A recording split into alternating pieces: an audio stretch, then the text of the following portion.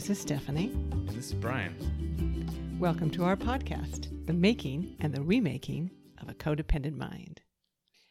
This is Season 3, Episode 3, and the topic is going to be people-pleasing. Yes. This is a topic that I found to be especially standout in our first couple of seasons. Personally, one big reason being because it's a core codependent behavior. Mm-hmm. It's kind of like another word for codependency almost in a way. But it's unique because I think there's a lot of people that kind of fall onto this spectrum of people pleasing that aren't even necessarily codependent people. Mm-hmm. And it's just a really interesting topic to me to think about the difference between pleasing people out of kindness, genuine pleasing, versus disordered pleasing. And so I think it's a term that's used for disordered pleasing. Well, and you mentioned kindness. You would often explain your people-pleasing behavior as that you're being too kind. Yeah, right. And I think a lot of people who engage in this type of behavior struggle to recognize how counterproductive and maybe even destructive it is. There's this resistance sometimes. They just want to believe they're too nice or they're too kind or they're giving. And if everyone was like that, it would be perfect. Yeah, right. The problem is the other people taking advantage of them. Sure, right. It doesn't originate from their own behavior. Kind of like just seeing it as, it's a virtue Mm-hmm. and, what's wrong with this? I don't need to change. Other people need to change. So that's, one thing we're going to talk about is maybe what's wrong with it. Yeah. But it is true that off the top, pleasing other people doesn't sound like a terrible thing. Yeah. And in fact, and we talked about this in a couple episodes, I think, we evolved as highly social animals. Right. And we're very oriented towards each other. Mm-hmm. So I've read some of the research that talks about infants and pre-verbal, like toddlers, displaying helping behavior. Okay. So there was one study, how they do studies with infants. I did this with my own kids. I took them to be studied. Yeah. For instance, one way they do it is because infants can't talk, they will show infants pictures or videos, and the ones that they watch longer, they take as an indication that the infant is drawn to that behavior. Okay. So this particular one that I was reading about, they showed this video of a triangle and a square, and the triangle was the helper. It was like pushing something up. Okay. A hill, and the square was a hinderer, and it was pushing something down. And the infants all were more engaged with the triangle's behavior, the helping behavior. Yeah. And then there was another study with kids as young as 2 that they would put them in a room with an adult that they didn't know, and the adult would drop something on the floor, and all the kids would go and pick it up and hand it to the adult. And without prompting.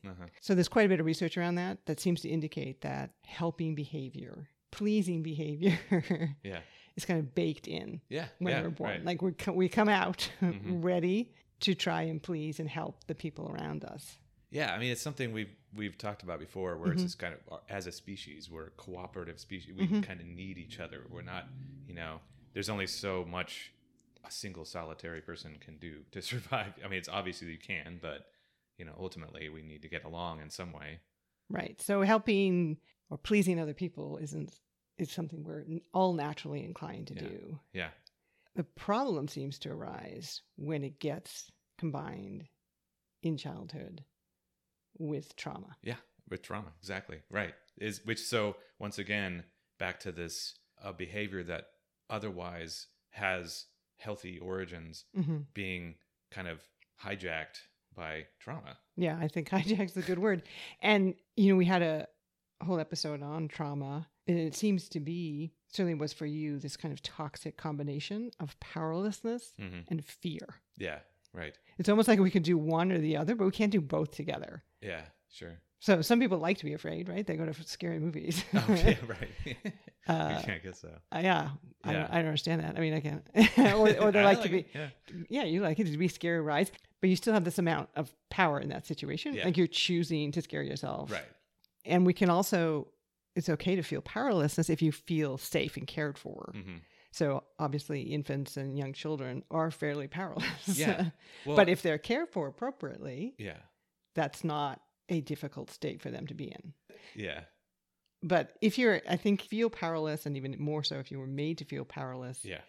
and afraid at the same time, as you were for this long period of time, it just warps all of these natural inclinations. Right. And so a very common strategy is people pleasing to combat that, right? So, because it's kind of the simplest way to try to avoid additional abuse is I just need that person to be happy so they don't abuse me again. Well, we think of the 4 ones that we mentioned, the 4 trauma responses that people talk about: fight, flight, freeze, and fawn. Right. So, I mean, when you were a kid, say when you were in this abusive friendship with G, the boy we call G, and then also in some ways with your dad, both fight and flight were not options. Yeah. They didn't work. You were or stuck I was too in those afraid situations. to use them. Yeah. And then, there was a certain amount of freezing in terms of kind of shutting down yourself and your own emotions. But really, the fawn response is the people pleasing response. Yeah. Yeah. And I think I've said this before too, but I think often during abuse, freeze is the go-to, and it's the in between the abuse where the fawn comes in. So basically, I adopt this kind of personality of fawning in between all the abuse to try to avoid additional abuse, either from the person that actually abuses me, but since it becomes a habit, then now I'm just doing it with everyone, basically. Every interpersonal relationship has a potential threat. Yes. So the fawning is in advance of that threat, trying to shut it down. So in some ways, codependency is a trauma response. Yeah. So a lot of the things, not just people pleasing, but a lot of the things we talk about with codependency, putting other people's needs, emotions first, having problems with anger or defending yourself or setting your own boundaries, and then the people pleasing and the caretaking. Yeah. All kind of can be bundled up into this fawn, this fawn response.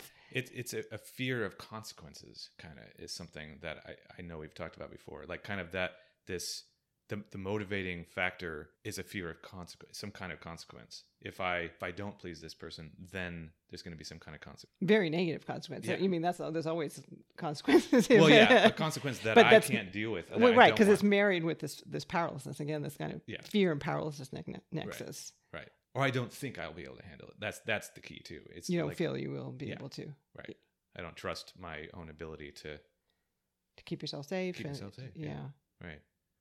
So that's when it becomes a problem. So we have this kind of natural human instinct to want to be connected and to please and to help the people around us that gets, as you say, hijacked by being put in a situation where what you get from the people around you is not care, instability and love. You get fear and instability.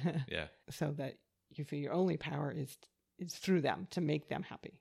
Yeah, I mean, I think that's kind of, in a nutshell, like the main theme of, if you collect my disordered behaviors from the past, it centers around that.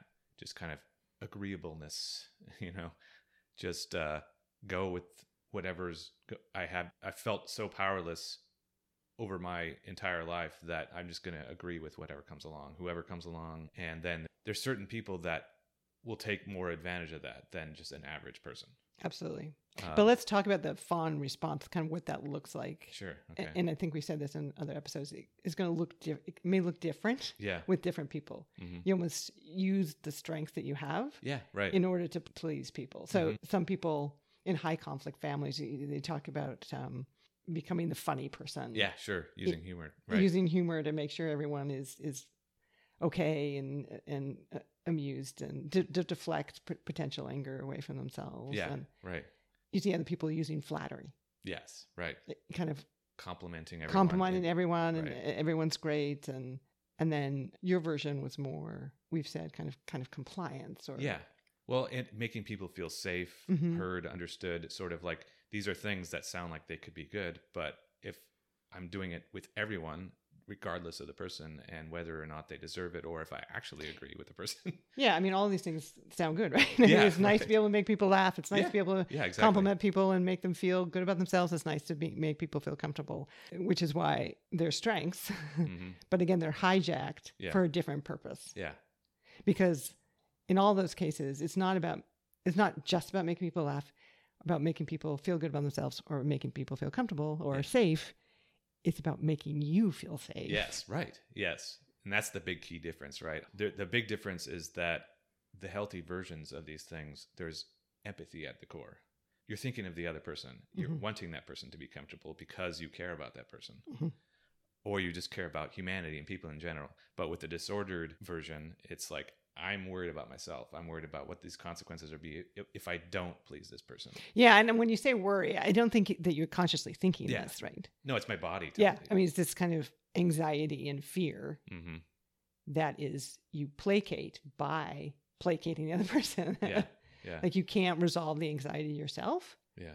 So you have to please everyone around you. Yeah, which is impossible.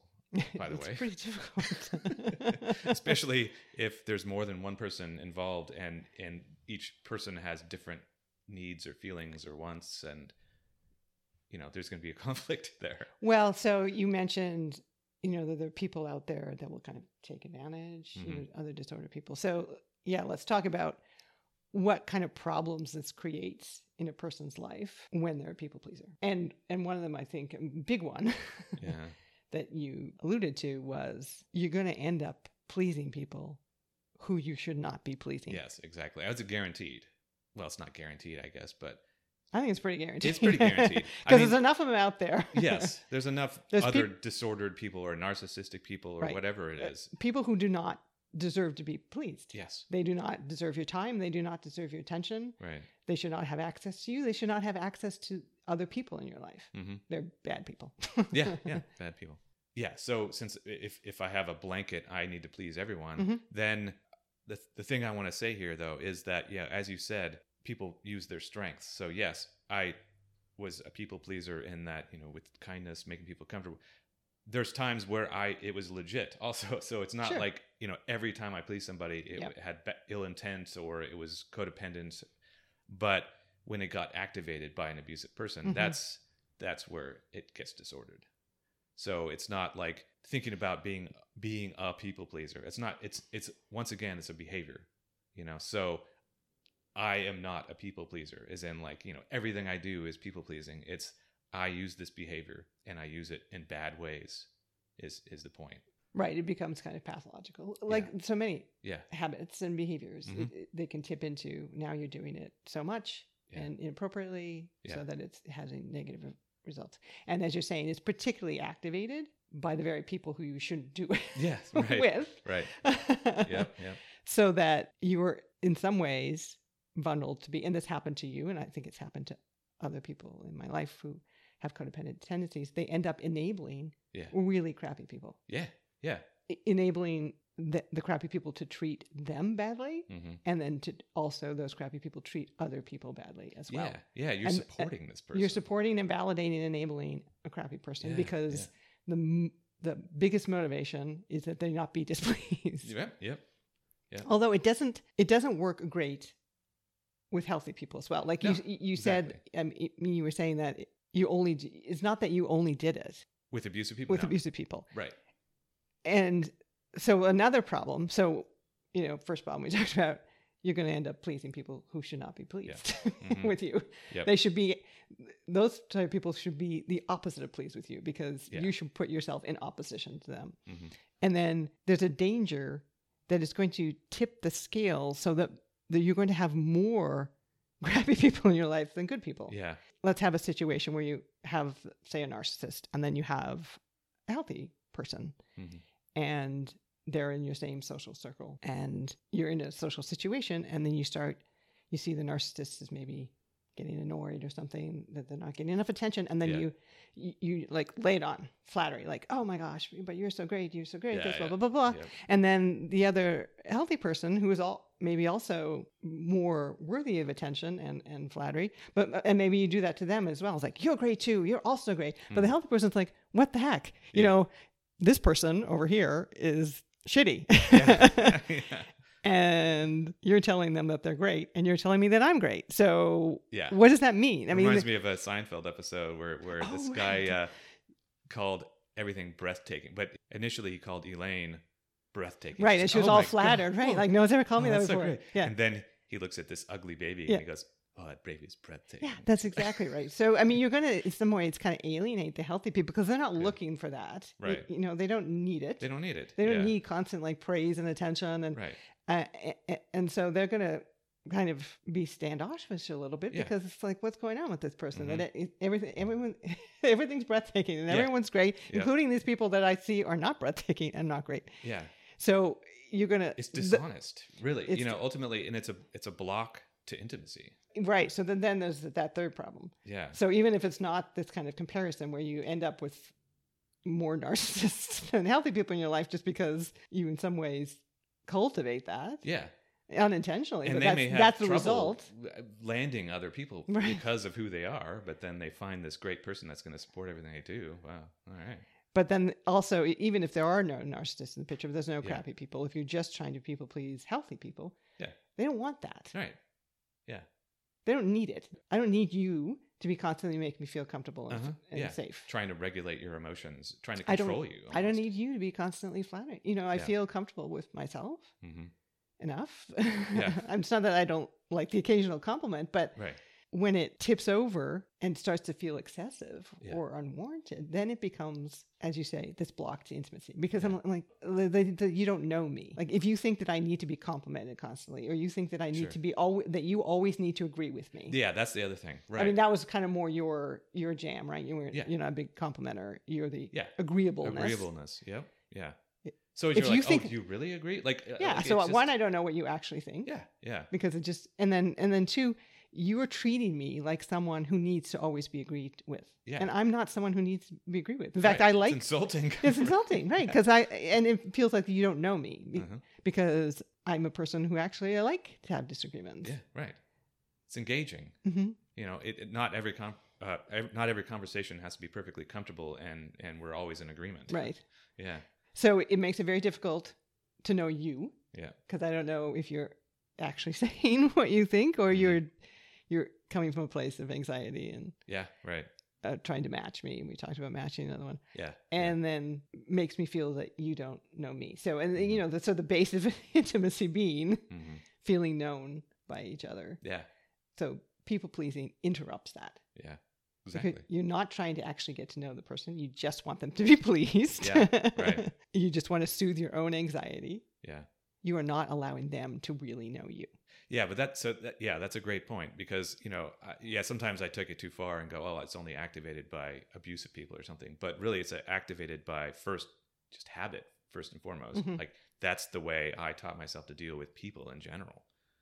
And so I'm just going to use this. Sometimes it gets activated to a more extreme. And then, like we said, too, if there's two people standing in front of me, one is abusive and one isn't, I'm going to Try to please try a the little harder abused. to please the abusive one because they're activating more of my trauma response. Yeah. So, I mean, really every interpersonal interaction had potential threat Yeah. for you. Yeah. Some of them, it was real. Yeah. Someone was real. Yeah, exactly. Right. You're right. And those are the people and those interactions that would trigger these behaviors, Yeah. particularly these fawning behaviors. But Yeah. every interaction, even with healthy people, had some measure of threat. Mm-hmm. So that fawn response, that people pleasing response would be there. Yeah. Kind of Yeah. Because low I was, level. There. yeah, I was unaware of the trauma responses Mhm. until, not that long ago. So when we would have conversations and just if you were upset or something, Mhm. that was enough of a trigger for me to go, I need to figure out a way to make sure you're not upset. So it's like, you're not abusing me at all. No. You're just upset. I'm just upset. Yeah. And so, right. And so rather than finding out why I'm upset, Yeah.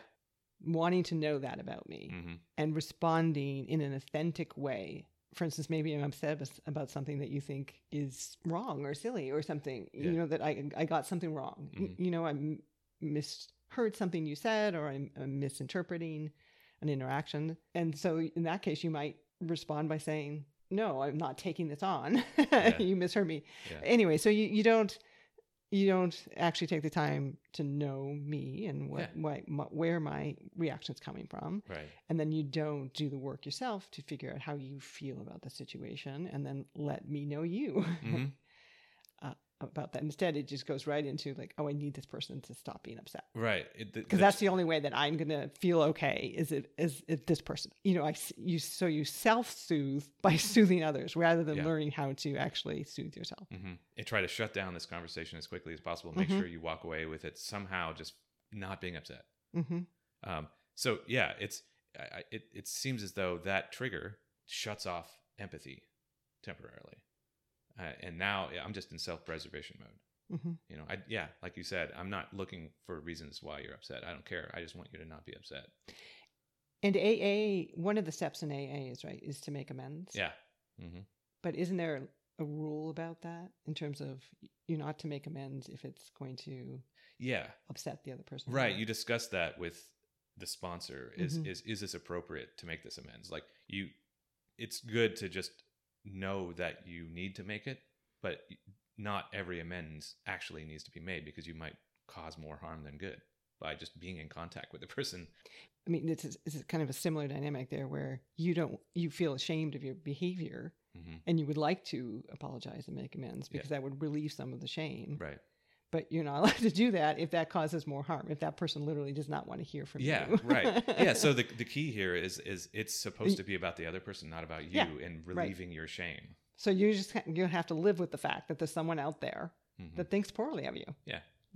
You're going to have to find a way yourself to manage that. Yeah. And it can't be by contacting that person and like forcing that person to now be pleased with you. Right. By pleased with your apology or pleased with every progress that you've made. Yeah, it's really, people pleasing is controlling. It's a controlling behavior, really. Sure, which makes sense because, again, when you were a child and you felt powerless, you had to find some way to control the situation. Yeah. And the only way was you felt within your power was to make sure that G was pleased or your dad was pleased. And then you could feel safe. Yeah, I think that's a great way to look at it is I feel powerless, but I need to find something to feel as though I have power, whatever that is. So, I mean, you kind of sometimes you read or hear codependent behavior described as controlling, but I think it's kind of a misnomer because we have people like narcissists and other disordered personalities who are, I think, more legitimately described as controlling. They're controlling, they manipulate in order to get power over someone. Yes. In order to... for some kind of personal gain. Where that codependent people-pleasing, it is trying to, in some ways, manipulate the other person, but really just to keep yourself safe. Yeah, right. Yeah. Because you don't feel any personal power. You're not trying to get power over them. You're kind of trying to get power through them, right? So they're the more powerful person. Yeah. So I'm just their subject. Yeah. Trying to make them feel okay because then they'll extend their power over me and treat me well. Yeah. So it's not necessarily, it doesn't fall into the same camp of control. It's not as directly abusive per se. Yeah. It's not power over someone. Yeah. It's not trying to have control over them. You're not trying to have control over them. All you want them to do is be nice to you. Yep. And be pleased so that you'll be safe. Yeah. Yeah. And another great example of this, looking for ways to find power when I feel powerless is resentment. And I think this kind of is a natural result of the people pleasing. Right. So I'm pleasing this person that doesn't deserve it, and I don't get it in return or whatever it is. And I feel shame for that. And then I start to feel resentment for that. And that's the best I can do is in my brain, just feel resentment for this person that I gave them this kindness and they don't reciprocate. They don't reciprocate and they're taking advantage of me. So the no ownership, again, we said resentment is kind of the anger of the powerless. So no ownership that you're in that situation and that you're an adult and you have power in that situation. Yeah. At the very least, to leave. Yeah. To leave the conversation, to leave the situation, to leave the relationship. But you can't leave if you're powerless. Yeah, right. And so they're displeased with you. You do whatever you need to do. Give whatever resources you have, your emotional energy, your authentic self, your affection, your attention, to make sure they're pleased. But then you're resentful that you're giving all that to them. Yeah. Same, but you can do that with a healthy person too, which is a danger, right? So you do all this sort of thing, even though the healthy person maybe doesn't want any of it. Yeah. That's not the way they want to receive your affection or your attention or your time. And so they're not as pleased as you think they should be. And so then you just resent.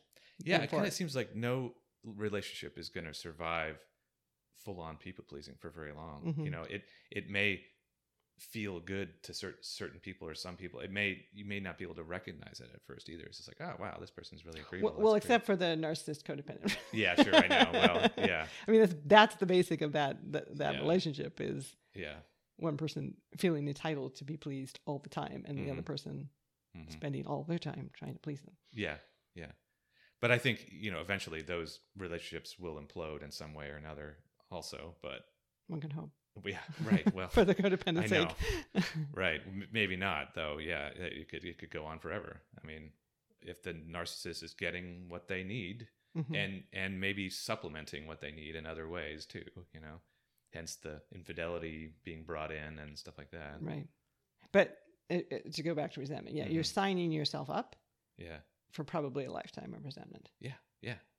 If people-pleasing is one of your major tools to navigate relationships. Yeah. Because you're going to end up in relationship with disordered people who take advantage of that freely.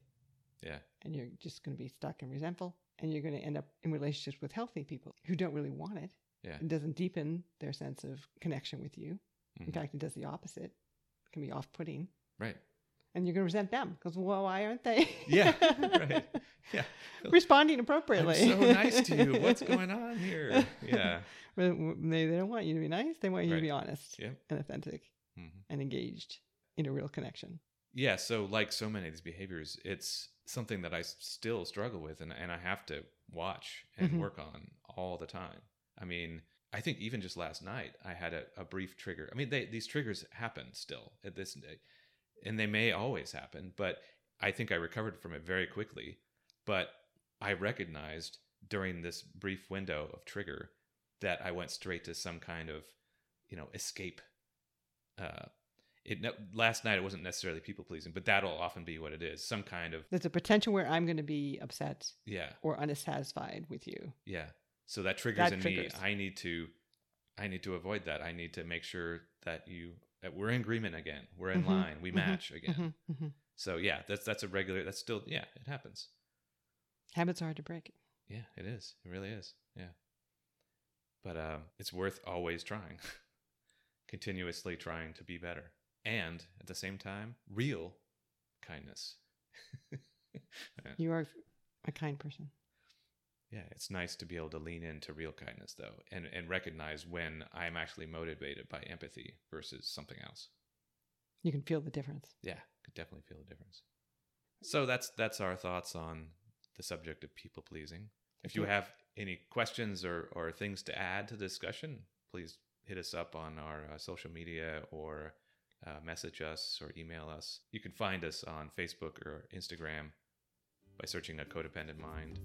Our email is codependentmind@gmail.com. And as always, we appreciate when people give us reviews or likes, and we'll be back in a couple of weeks with another conversation. We hope you'll join us.